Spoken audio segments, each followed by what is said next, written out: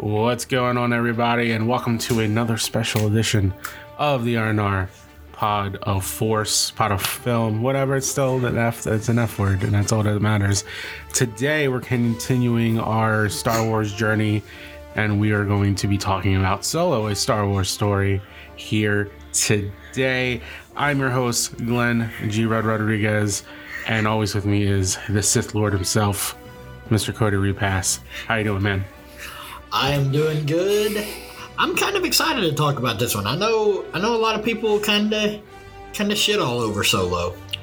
It's because there are a lot of people who shit over this movie are Star Wars purists and haven't grown out of their baby pants, and I just hope Jar Jar Binks haunts them in their dreams forever. That's all I have to say about that. That's the worst nightmare. That's worse than Freddy Krueger. Do you know all the Mandalorian episodes? I like the last two at least. And every time I edit one of these, I leave a very, very special Jar Jar Binks Easter egg at the end of it. Oh no! When I listen to it, I cut it off right before the ending, so I always miss it. Okay, so next time, listen to the exit. Listen to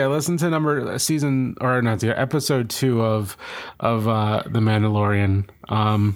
So I think I might have forgot to put it in the last one, but just listen to it. It's funny. It's good stuff. But yeah, we're talking about Solo today, and I'm excited to talk about it too, man. Like I enjoyed this movie a lot.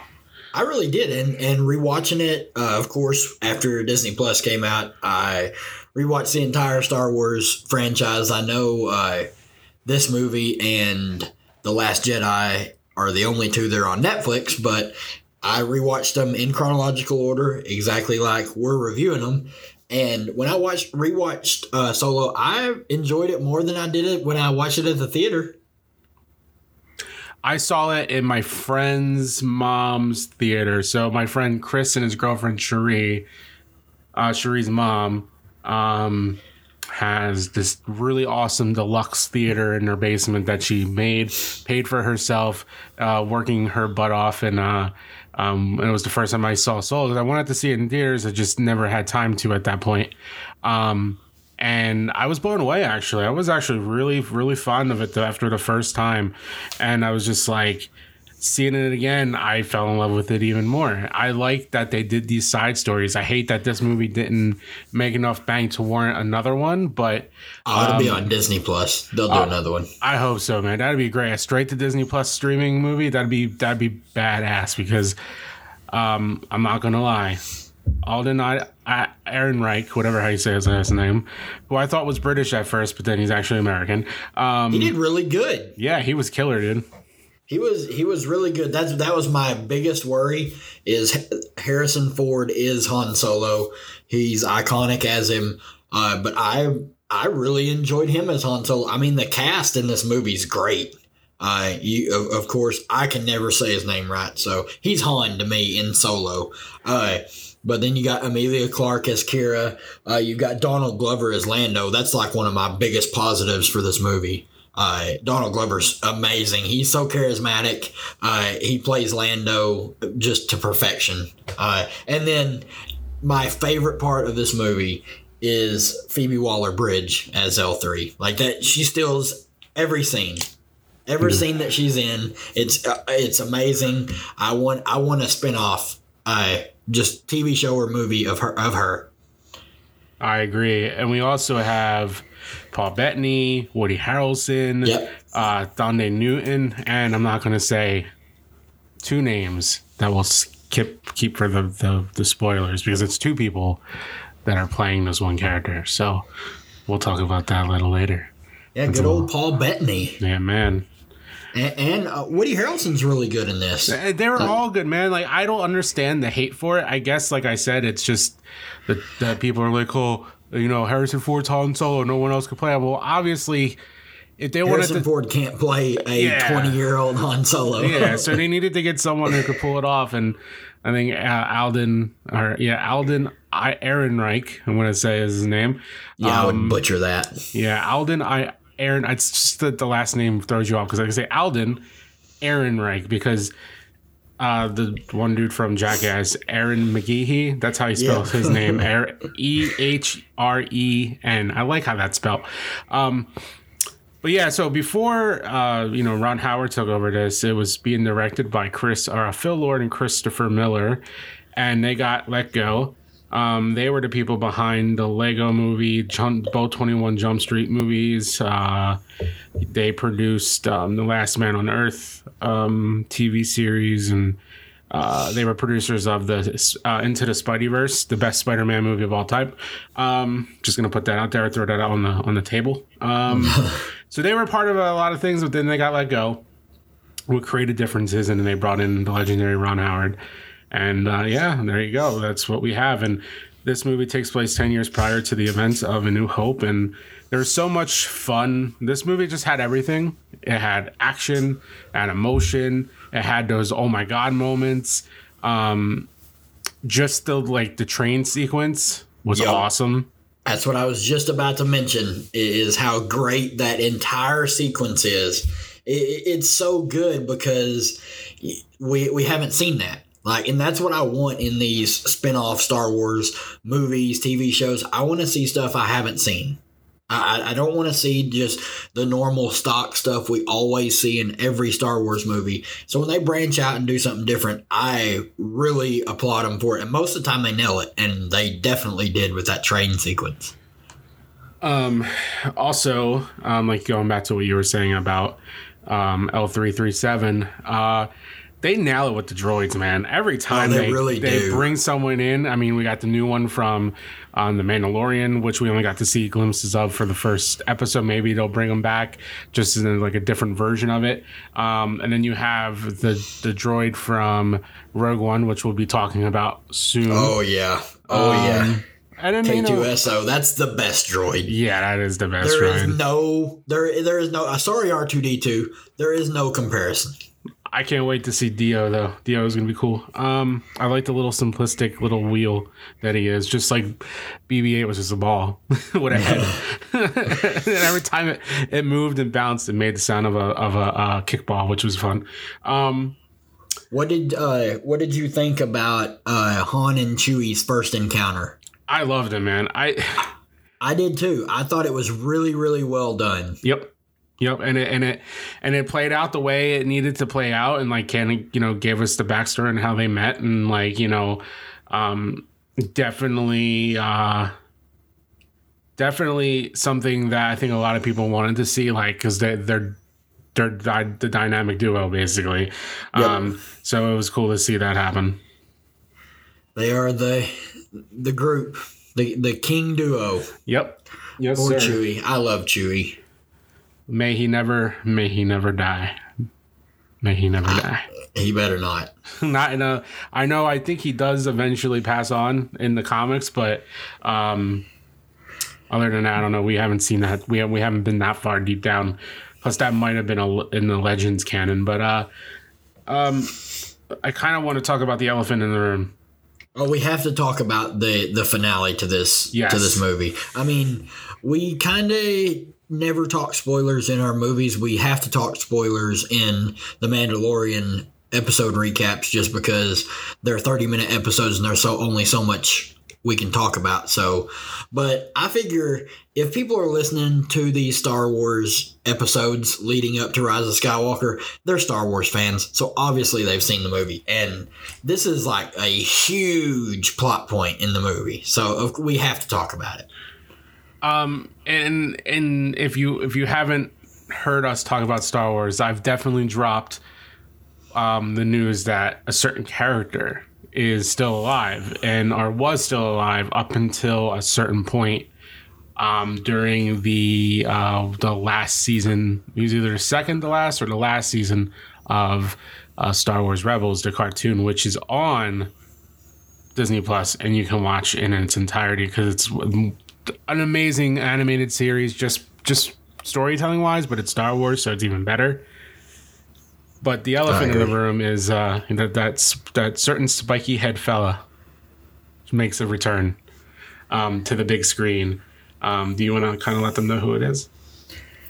My favorite Sith Darth Maul. And the best part of that was I kind of had the inkling that Kira had turned, that all the years apart, that maybe she had gotten that taste for the dark side and enjoyed the power. And then, of course, I was never expecting Darth Maul, but when she took over after she killed Dryden Voss, is that Dryden, isn't it? Dryden Voss, yeah. Yeah, after she ends up killing Dryden Voss, who Paul Bettany played fantastically. And you kind of see, like, yeah, she's kind of shady, and she plays it off like, oh, Han killed them all. She got out, but that was cool. But seeing Darth Maul, like, elevated that to, like, DEFCON 5 excitement. Oh, yeah. And it's obviously the man, the myth, the legend, Ray Park, reprising his role as Darth Maul. But the voice is none other than Sam Witwer, who I am a big fan of. He was in Battlestar Galactica, he was in Smallville, Being Human, and he does the voice of Starkiller in The Force Unleashed. And then he was also the voice of Emperor Palpatine and Darth Maul in the Clone Wars and Star Wars Rebels. And he's just all over Star Wars fandom. He's a cool dude too.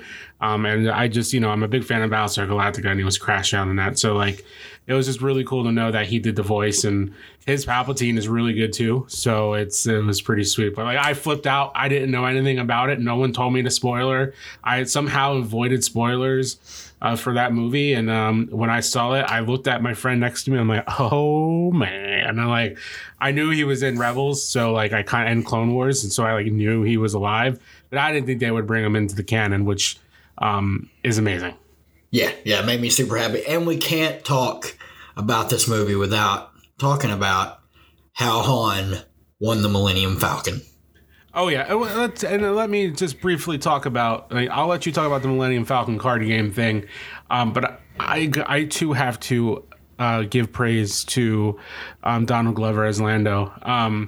If anyone ever says that he was terrible, they just need to go home and just stay home and never come back out and never comment on anything. I never have seen someone who played a character to the point where I thought it was the original actor, just really young. Yep. Yep, I completely agree. He might be my favorite prequel, where they've taken an iconic character and made him younger and recast him. He might be my favorite out of any prequel that I've ever seen. I totally agree.